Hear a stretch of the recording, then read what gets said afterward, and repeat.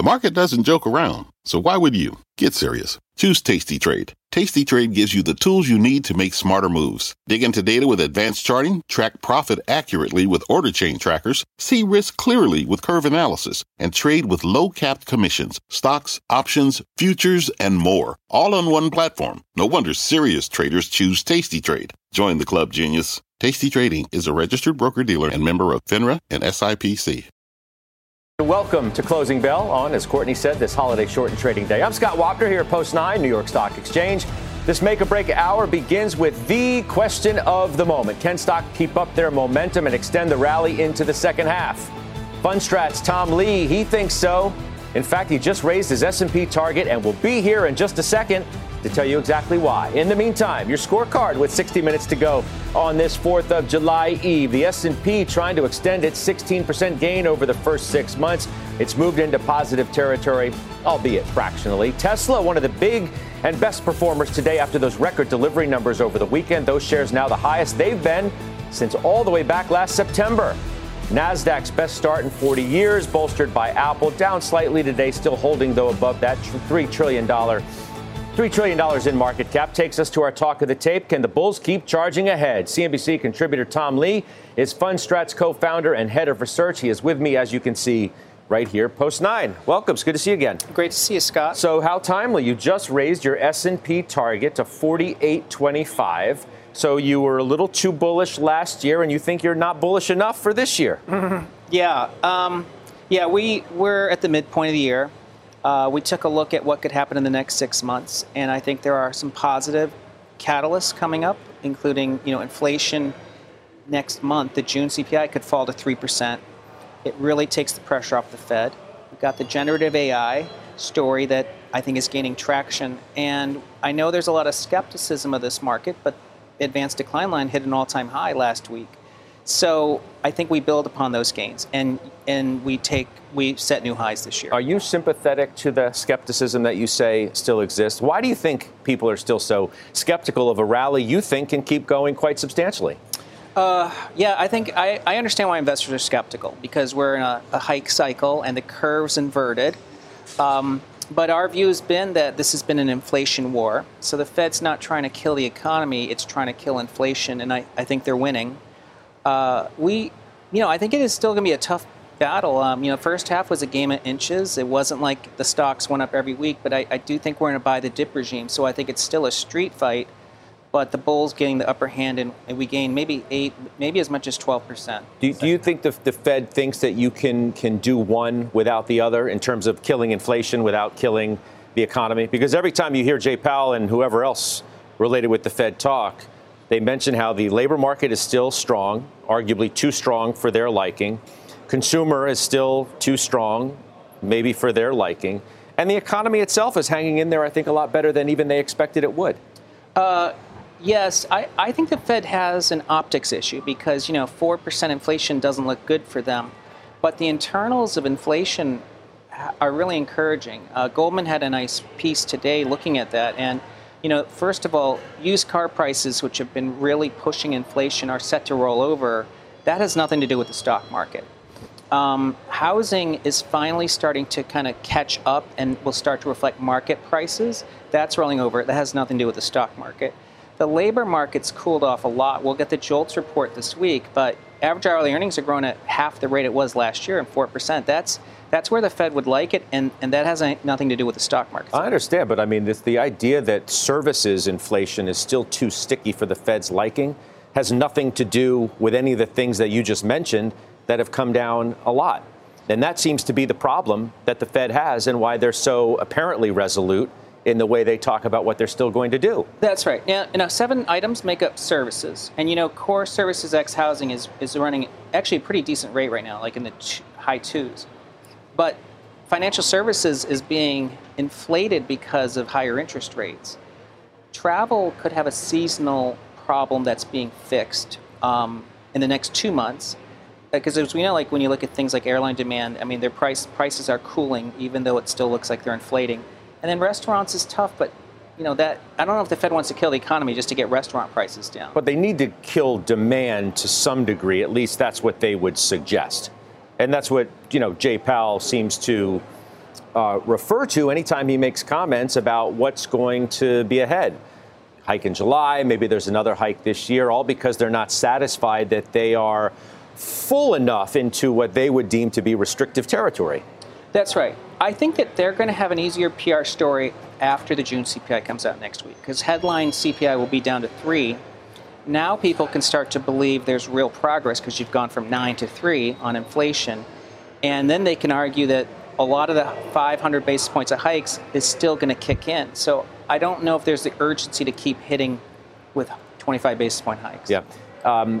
You've been right, obviously, through the first half of the year, but the skeptics would come back and say, and they do, and the reason we talked about why people aren't fully willing to get on the train, so to speak, because they think that things still are going to come, that earnings are not going to live up to the hype, that multiple expansion that took you to where you are now can only go so far, and that's going to be upset by earnings that aren't going to live up to what the expectations are, that they're essentially going to have a V-shaped recovery.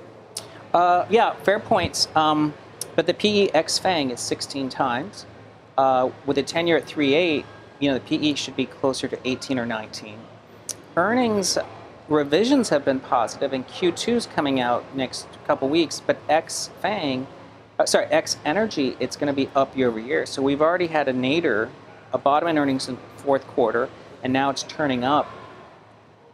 Advanced decline lines at an all-time high. So to me, I think investors are starting to buy individual names again. Is there a level of interest rates that makes you uncomfortable? 2 and 5 year today are the highest they've been since March. Do you think about, the prospects of rates going back up and what that could mean to your projection? Yes. I think if inflationary pressures resurface, that's a headwind, because that means we're in the 70s again, not winning inflation, but still fighting it. And then I think the other risk is if expectations get too high. It's just, Scott, our team talks to dozens, maybe hundreds of institutional investors every week. There's a lot of skepticism out there. So I don't think people are expecting much in the second half. That's why we can be more bullish. Yeah, let's bring in somebody who's not expecting much. Good, anyway, in the second half. CNBC contributor Greg Branch of Veritas Financial Group. It's good to see you again. I like when we do these. I like when we do these conversations and debates between you and Tom, because you really could be hard pressed to find two incredibly opposed positions on the same thing. So you heard what Tom said. What's your problem with it? So let's start with where I actually agree with Tom. The headline number may very well come in at 3% next month. And the question then becomes, are we going to look at the window dressing, or are we going to look behind the window dressing? Because ultimately that will be because energy has declined significantly. Certainly energy is not pointing to a favorable or growth-oriented second half globally. And it'll also just be because of the base effect, lapping that 9% from last year. And so I don't think the Fed's going to pay attention, nor investors are going to pay attention to the window dressing. I think they're going to look at core. And I think core, like it has every month since October, will grow 30 to 40 basis points. And I think that is the Fed's target. I do agree with your pushback on Tom. I don't think there is any immaculate disinflation. It's hard to get less demand without causing some slowdown in growth. We can call it recession. We can call it destruction. We can call it whatever we want. The Fed's been very clear about this. In order to reach their target, unemployment needs to be significantly higher than where it is now to cause the proper demand destruction. Lastly, I'd say all of the forward indicators that I'm looking at, because by no means am I tied to a bearish view. I yearn for the day. Well, you seem it, though. You sure seem it, though, because you've been tied to it for an awfully long period of time now, and you don't seem to want to untie yourself in any way, shape, or form. Well, I'll be able to untie myself when we get an ISM that is not indicating a significant contraction going forward. I'll untie myself when the purchasing barometer and the new orders barometers are not at recessionary levels. I'll be able to untie myself when credit conditions are not deteriorating, and when we see how the consumer digests the $5 billion a month in school loans that we're about to have to pay back. And so with a deteriorating consumer balance sheet, with estimates far too high, I think ex-FANG, the S&P is trading at more like 18 times, not 16, which is an inappropriate multiple for a slowing environment. All right. I want to have Tom respond to all of that. What do you say? It's a lot of things, but I just start with ISM. It was a bad reading, but it tells you a lot about positioning when you have a bad ISM and the market's up today, right? Because it's not a great number. It just shows you people have been betting on bad news, positioned to be more on the short side, and instead of getting this response of negative price reaction, we're getting rallies. On inflation, I find that there's a lot of conviction inflation sticky, yet headlines at 3. I don't think most people would have said it would have been 3 by mid-year. Core is probably going to be 0.2 month over month this coming month, especially it depends on what happens to used cars. It's not 0.4. It's really decelerating. And I think if we see it as an inflation war, the Fed's getting really ahead of this. But ultimately, the stock market is broadening. And there's less skepticism, and there's more companies speaking about better visibility. Mm-hmm. Those are things that normally cause fundamental investors to buy stocks. How about that, Greg? The fact that it was an easy market to pick at and say, you know what, this is a magnificent 7 market and the S&P 493 doing nothing. And that's changed a bit over the last month, hasn't it? And I'm wondering why that doesn't move you in any way to see that market breadth is different than it was. And that's a positive sign for why bulls feel the way they do. Yeah, if the duration was a little bit longer of the suspension, I would agree with you that it's a positive sign. I don't know if any of us base our investment cases on 4 weeks of data. And so, if we're going to talk about a longer series of broadening, then certainly that would get me to reconsider some things. Point of fact, I just want to clarify this. You cannot say that core is decelerating. You can say that you think it might, but the fact is that it has risen 30 to 40 basis points every month since October. That is not a deceleration.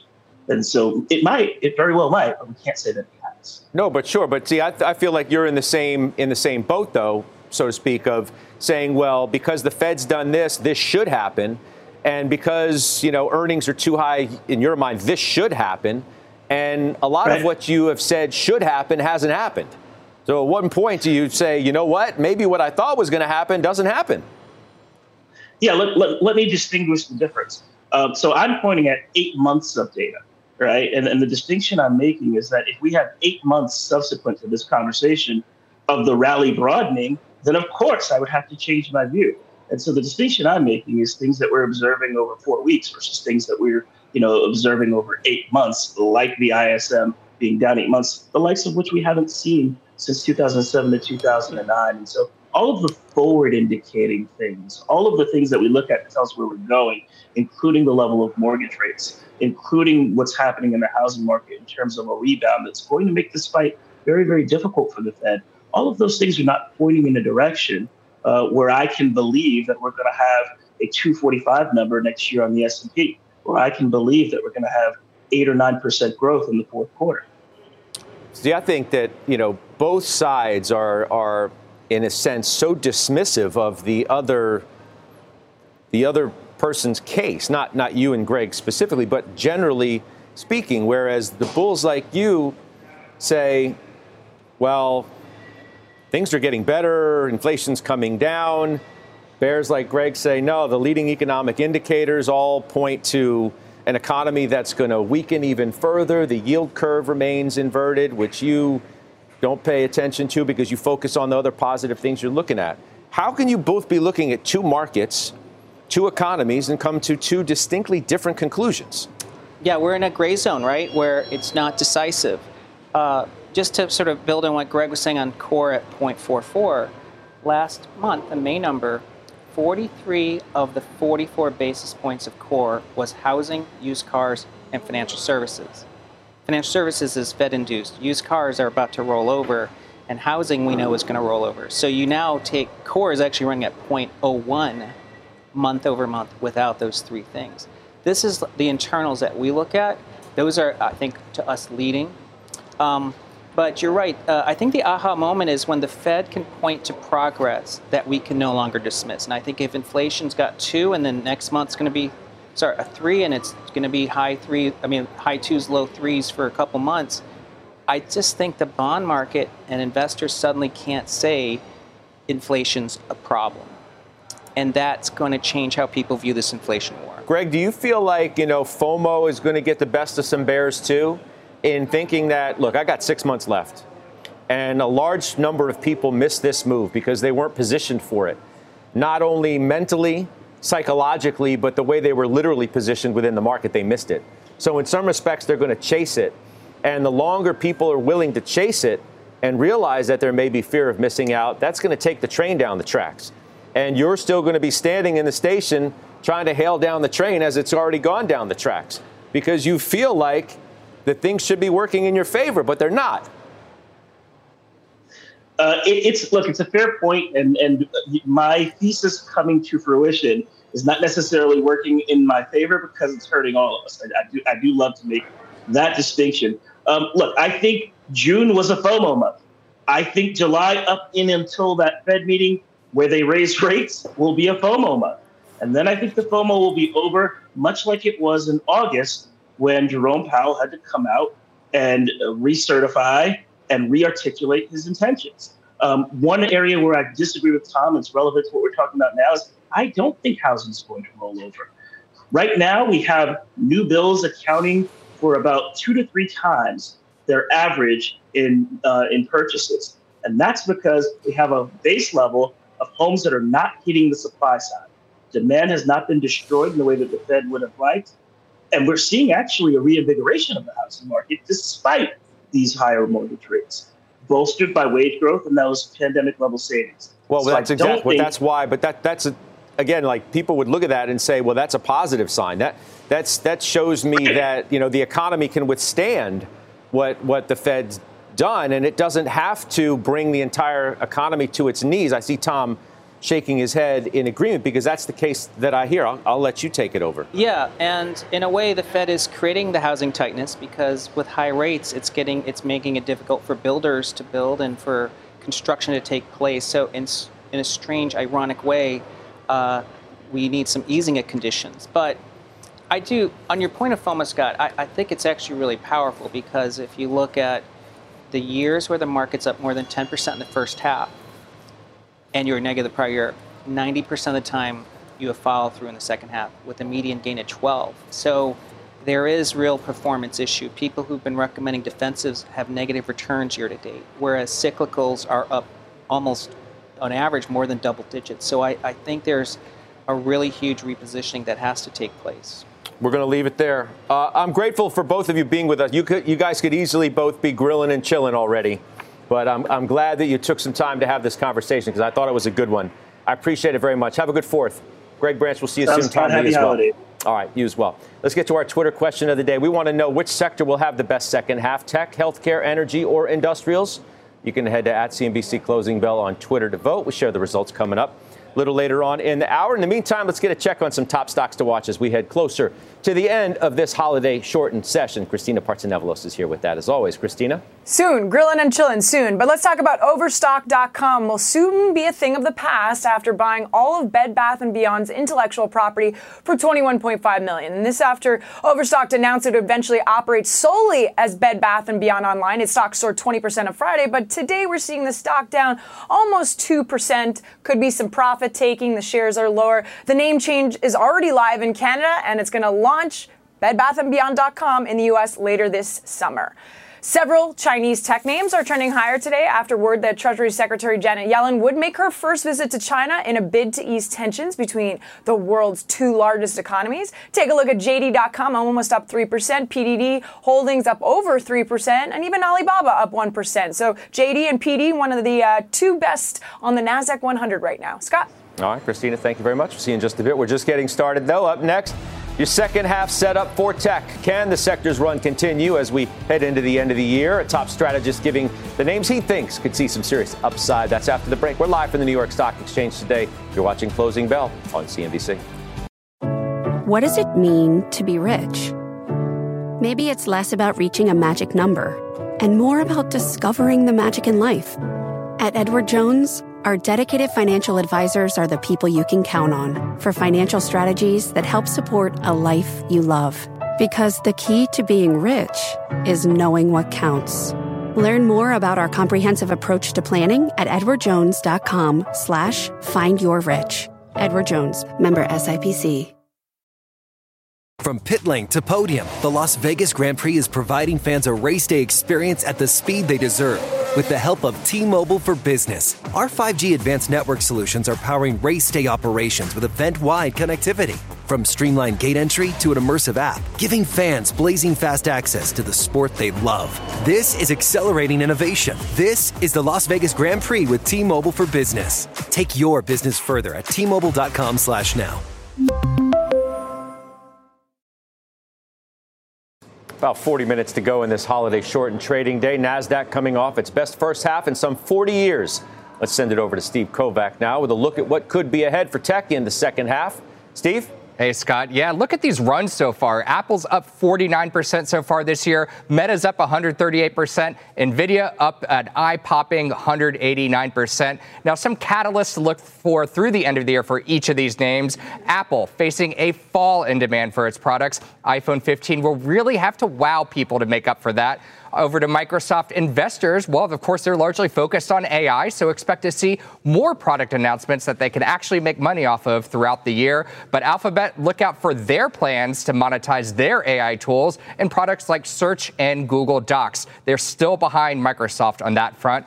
As for Meta, that's the year of efficiency, of course, but it still needs to show better monetization of its TikTok competitor, Reels. And over to NVIDIA, analysts still bullish long-term on the AI chip darling, though we have seen some selling off days, sending shares lower over the last couple weeks. And we're waiting to hear from the Commerce Department about more restrictions on AI chip exports to China.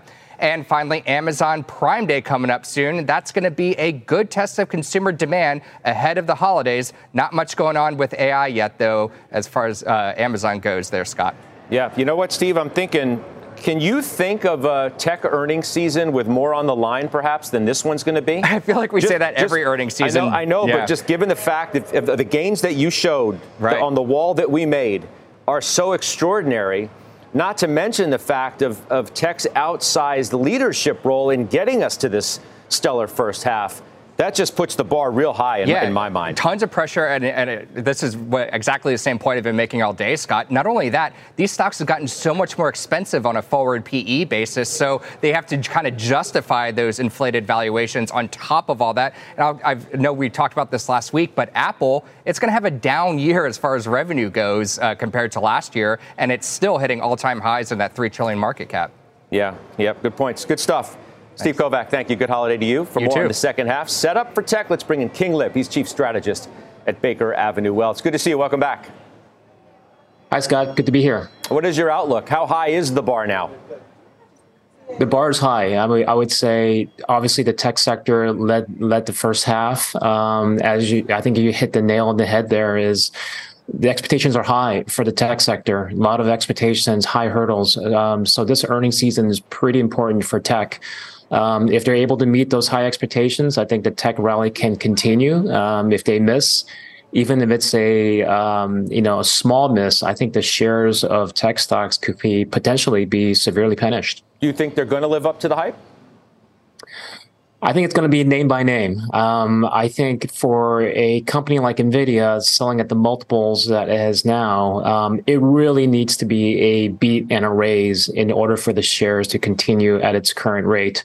It's hard for us to annualize the current numbers and extrapolate that into the remainder of the year. The hurdle is just too high. I'm just trying to think of how could they possibly beat and raise after they've already raised to such a enormous degree.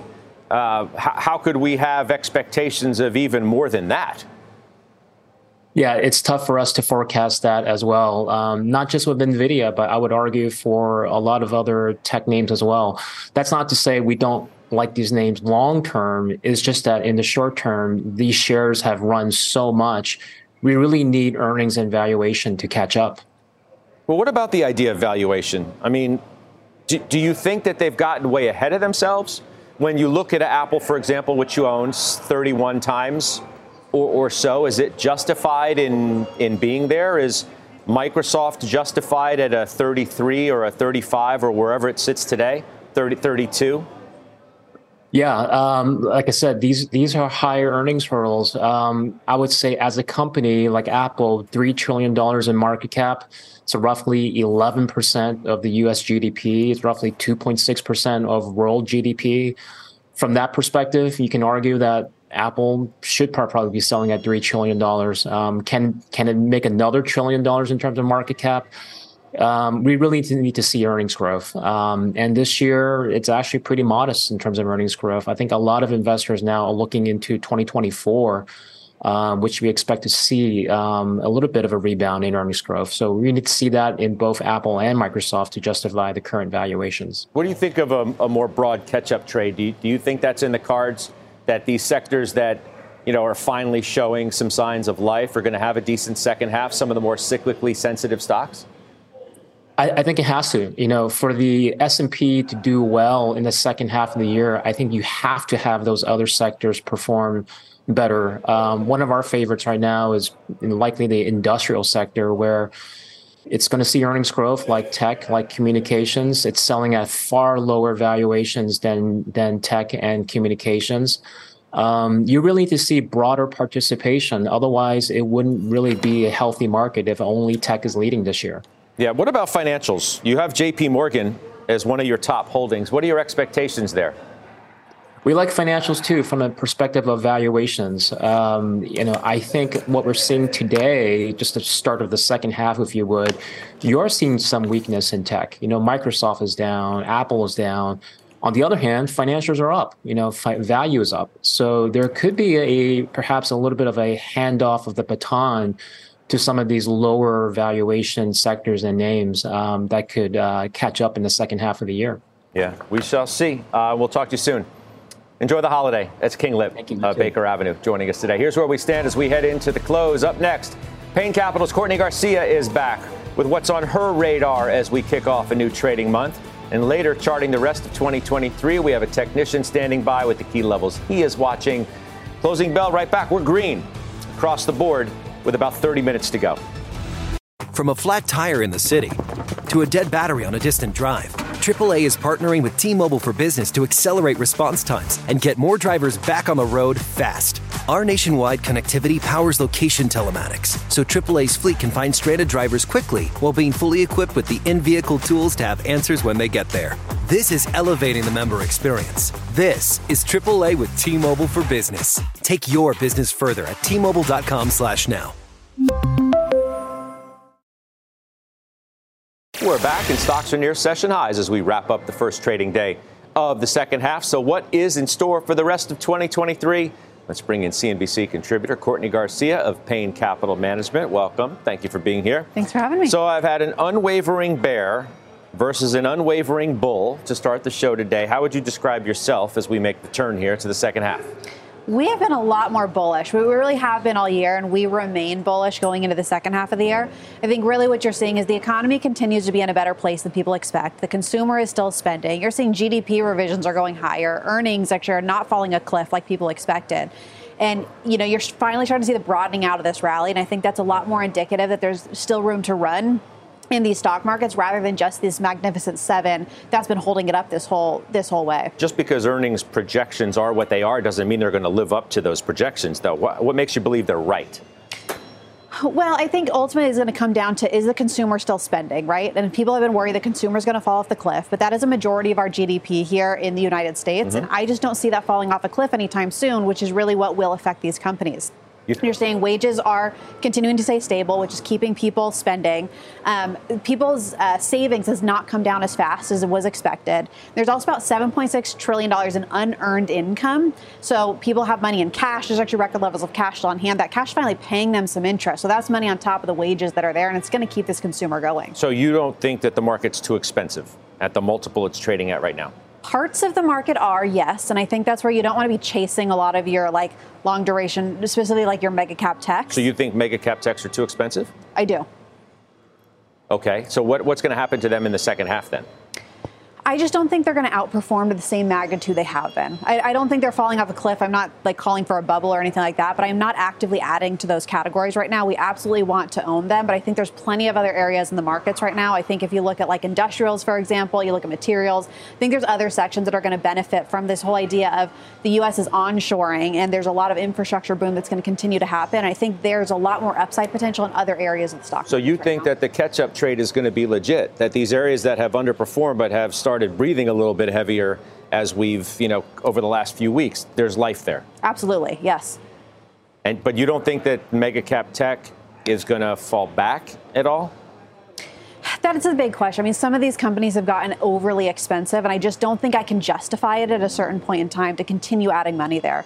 As a long-term investor, you absolutely want to own those things, but no, it's really, when you're trading 50 times earnings, where the S&P is trading less those 7 companies that are doing really well, 15 times earnings, like why pay that kind of multiple when there's plenty of other areas in the markets that can continue to recover? Well, I mean, people would give you a long list, right? They would say, well, I'm kind of paying for some safety. I'm paying for great balance sheets. I'm paying where the growth is. I'm paying for AI-related growth, which we're still trying to figure out exactly how enormous that's going to be. That doesn't resonate? And it very well could be. I mean, the excitement has been artificial intelligence, right? That's why everybody's rushing to the mega cap tech trade.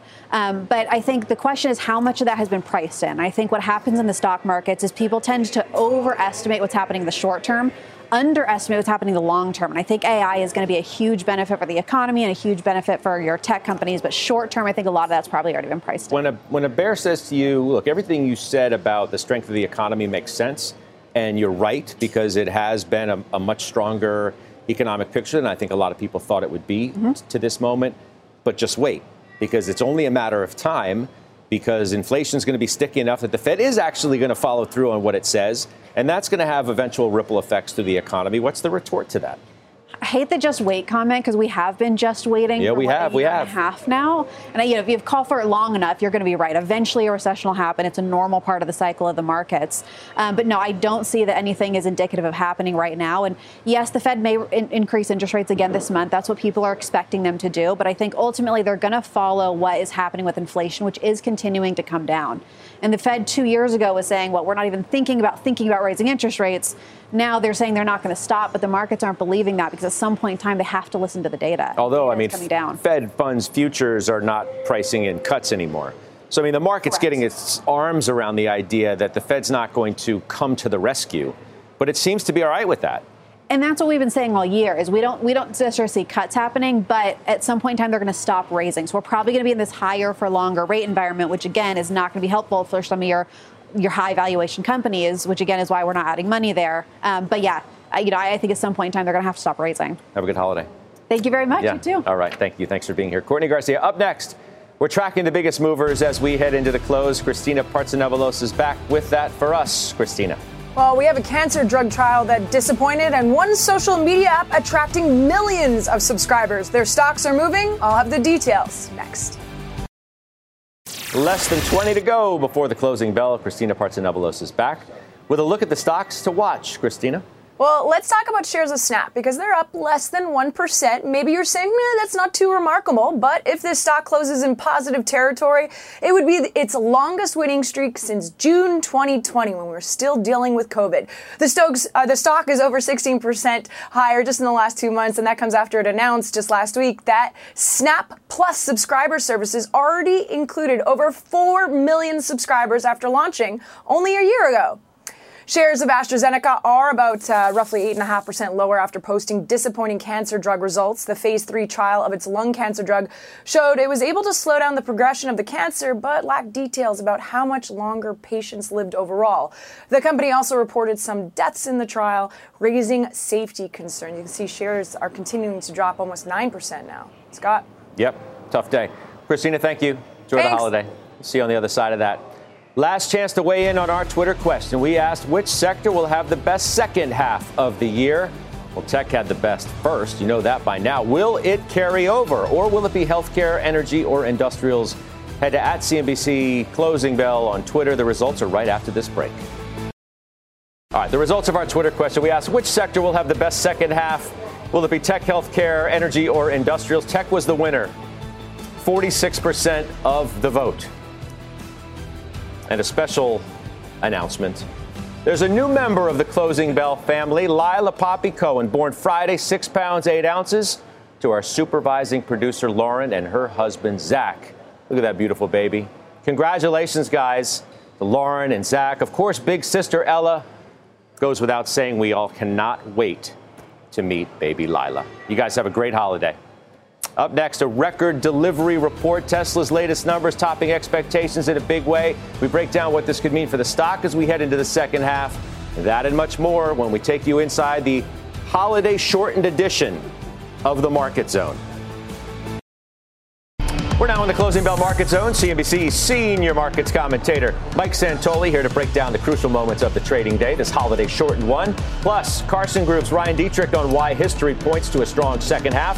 And Phil LeBeau on Tesla's big deliveries beat and a big stock reaction at that. But I'll begin with Mike Santoli. So we're in green across the board. Twitter poll says it's going to stay the same. Yeah. Green, and it's going to be tech driven. Well, we do know trends tend to persist. Strength begets strength in the market typically, although you have to keep that in mind as you also recognize that there's ebbs and flows. I do think the market has proven a fair bit in terms of winning the benefit of the doubt, broadening out somewhat. You also have these sort of very modest pullbacks, so it shows you the supply demand really kicking in. That said, I do think it seems like more of an even trade to bet on. Everyone now is embracing soft landing. You could have some everybody but variation Greg Branch from that view. Well, true. I shouldn't say and everybody. Others. And I should say everyone is seemingly viewing the market through the lens of, well, that makes sense, because even if it's only a period of time, we have this window when soft landing seems plausible, the market's going to price that in. So, again, I think that the market's won some points, and you maybe should expect in the second half of the year, at some point from some level, a bit of a hiccup. Well, you need some healthy skepticism, though, still. And you've been pointing to the fact of, have we reached the point where it's getting a little bit out of hand in terms of the euphoria around this move that we have? I would say there's room from where we are to get to outright pure everything is going right, greed, and over-optimism. So I think that there's a sense of, okay, nobody's fighting it as hard as they were a few months ago. We've chewed through a lot of the big picture worries, and maybe there's not a big one out there hanging in front of us, but I do think there's room for the FOMO trade. Yeah. Ryan Dietrich, I think, is certainly one of the biggest bulls that we've spoken with, who joins us right now, right? I mean, you see big things happening in the second half of the year. Yeah, we do, Scott. And, we've been bullish, right, all year long. We came into this year overweight, seeing potential for new high this year. People thought we were crazy when we said it. But let's just look real short term here, right? July, the S&P 500 has been higher 9 of the last 10 Julys. The QQQ, the NASDAQ 100, has been higher every July since 2008. Now, believe me, there's lots of things to look at here. But you think about some of the things that Mike just talked about, some of the other guests, right? The broadening out we've been seeing, right? You've got, consumer names breaking out relative to staples. You got all-time highs in various advanced decline lines. There's a lot more participation than we've seen in a long time. Now, I know I sent you guys a chart. Hopefully you can put it up. What happens when you're up at least 10% for the year? The rest of the year on a median returns up about 10%, double the average. But here's what's really interesting. I call this the sweet spot, Scott. When the S&P is up between 12 and 17%, so not way up, not way low, right in the sweet spot, the rest of the year has been higher 10 out of 10 times, almost 11% on median return. So there's lots of factors, yes, but we've been bullish. We still think there's a rally. Now, one more point here, like Mike said, maybe we're due for a pullback sometime August, September, October. Perfectly normal, but we'd be a buyer of any weakness. I mean, I don't know. You mentioned Mike. He's our resident stock trader's almanac. And history doesn't always hold true to how it may seem. And this time is a little bit different on a number of accounts. Without a doubt. And by the way, Ryan has his own scroll there that he shares with everybody. And, he's got a real good handle on the tendencies of things. I think what's interesting now is some of these very reliable patterns, one or more have to probably be wrong in some respect. When you're talking about whether it's when the yield curve inverts and what does it mean for markets, right. What does the Fed do and how do markets react to it? We've kind of gotten through a lot of that, and I'm willing to allow for some play in those relationships here, in part because I think the yield curve got inverted in a hurry because you had the most transparent and aggressive Fed at the same time. And we got there early, and it's really telling you that inflation is going to be moderating more than anything else. So I'm with you. I think that, the election year pattern has worked to an absolute T. Midterm election, you bought it on that moment, you're up huge. That sort of takes you into around now, like through July is when that pattern tends to work out. In terms of how it's the interplay with the business cycle, I think it's still a big question because profits have been more resilient than you might have expected. The economy has not shown much give. The nominal growth still is sustaining equity prices at these levels, but valuations don't look great, but that's never a timing mechanism. Anything, Ryan, concern you? You can't just be, overwhelmingly bullish. There's got to be something on your mind that says, well, maybe this could upset my view. Sure. I mean, the Fed, we don't think they don't need to hike anymore. The Fed seems like they want to keep hiking. Valuations, like Mike said, are a little bit stretched. But one thing I want to point out here, the hard versus soft data argument, just today, right? The manufacturing data wasn't very good. Look at last week, though. That's the soft data. The hard data last week, we've seen CapEx starting to bottom and go higher. So we've never seen a period like this before. We're going to continue to follow the hard data, not so much those surveys, which, again, people are bearish for whatever reason. But the hard data says don't be so bearish and look for higher prices. All right. Wish you the best. Have a good holiday. Ryan Dietrich, Phil LeBeau. Thank you. Quite a move for Tesla today. Last I checked, better than 6% off of those record delivery numbers. Thank you. See you. Bye-bye. Over the weekend. We're making a run at $1 trillion market cap again. And I wouldn't be surprised if they get there, Scott. Look, if you are a Tesla bull, there's a lot to like in this delivery report. Well above expectations. 466,000 vehicles delivered in the second quarter. The estimate was 445, They have delivered 889,000 in the first half of this year. They're halfway towards their guidance of 1.8 million vehicles being delivered this year. And by the way, the expectation is for deliveries and production to increase in the second half. One reason why Adam Jonas at Morgan Stanley upgraded his expectation to 1.9 million deliveries. We will find out what happened with margins as they had to cut prices and stoke demand in the second quarter. We get those results July 19th after the bell. That's when Tesla reports its Q2 results. And I also want to take a look at shares of Rivian getting a real nice pop today. If you look at Rivian going back to April 25th, it's up more than 60%. Q2 deliveries up more than 60% relative to Q1.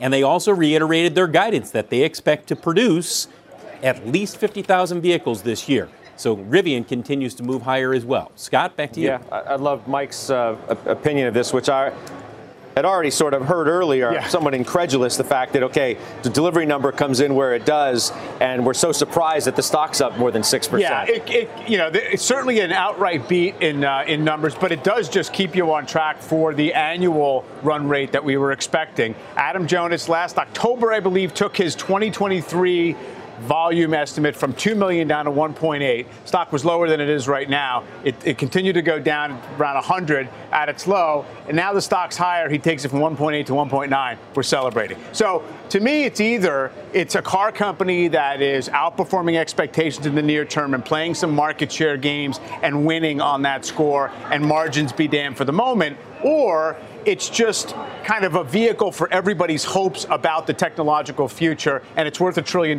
because Musk is a genius and they're going to figure it out over time. So either we're trading on today's volume number and it's a $10,000 or $15,000 car beat, and we've added almost $500 billion in market cap, from the lows. The math doesn't always work out in terms of what's already built in. That debate's going to continue into the second half for certain. And again, there's no right or wrong price for this thing. It traded at a $1.2 trillion valuation once. Nothing says it can't get there again. Our thanks to Phil LeBeau, of course. Wish you the best 4th of July holiday as well. All right, so here we go. We're going to make the turn. We've made it today really into the second half, but volume's obviously light. The real question, are we going to have a substantial catch-up trade? Yeah. And that is going to in large degree determine where this market really, really goes. Yeah, I mean, first of all, banks are up a couple percent today. So that would be an element of any catch-up trade. The fact that we were up 15, 16% in the first half in the S&P with banks down 20% was itself remarkable and probably not sustainable. I don't know that a broadening out always equates with absolute higher prices in the S&P 500. The big stuff has to hold together as well. But I think there is a chance of that. And as Ryan was saying, more stocks participating. 40% of the S&P is up more than 10% this year. So it's not as if it's only been a handful of stocks, but you definitely want to see some follow through, some real demand hit all corners of the market for it to keep going. All right. So we've come back green across the board, really, as we end this holiday shortened session. Dow looks like it's going to barely hang there, although it's trying to settle here. From a flat tire in the city to a dead battery on a distant drive, AAA is partnering with T-Mobile for Business to accelerate response times and get more drivers back on the road fast. Our nationwide connectivity powers location telematics, so AAA's fleet can find stranded drivers quickly while being fully equipped with the in-vehicle tools to have answers when they get there. This is elevating the member experience. This is AAA with T-Mobile for Business. Take your business further at T-Mobile.com/now.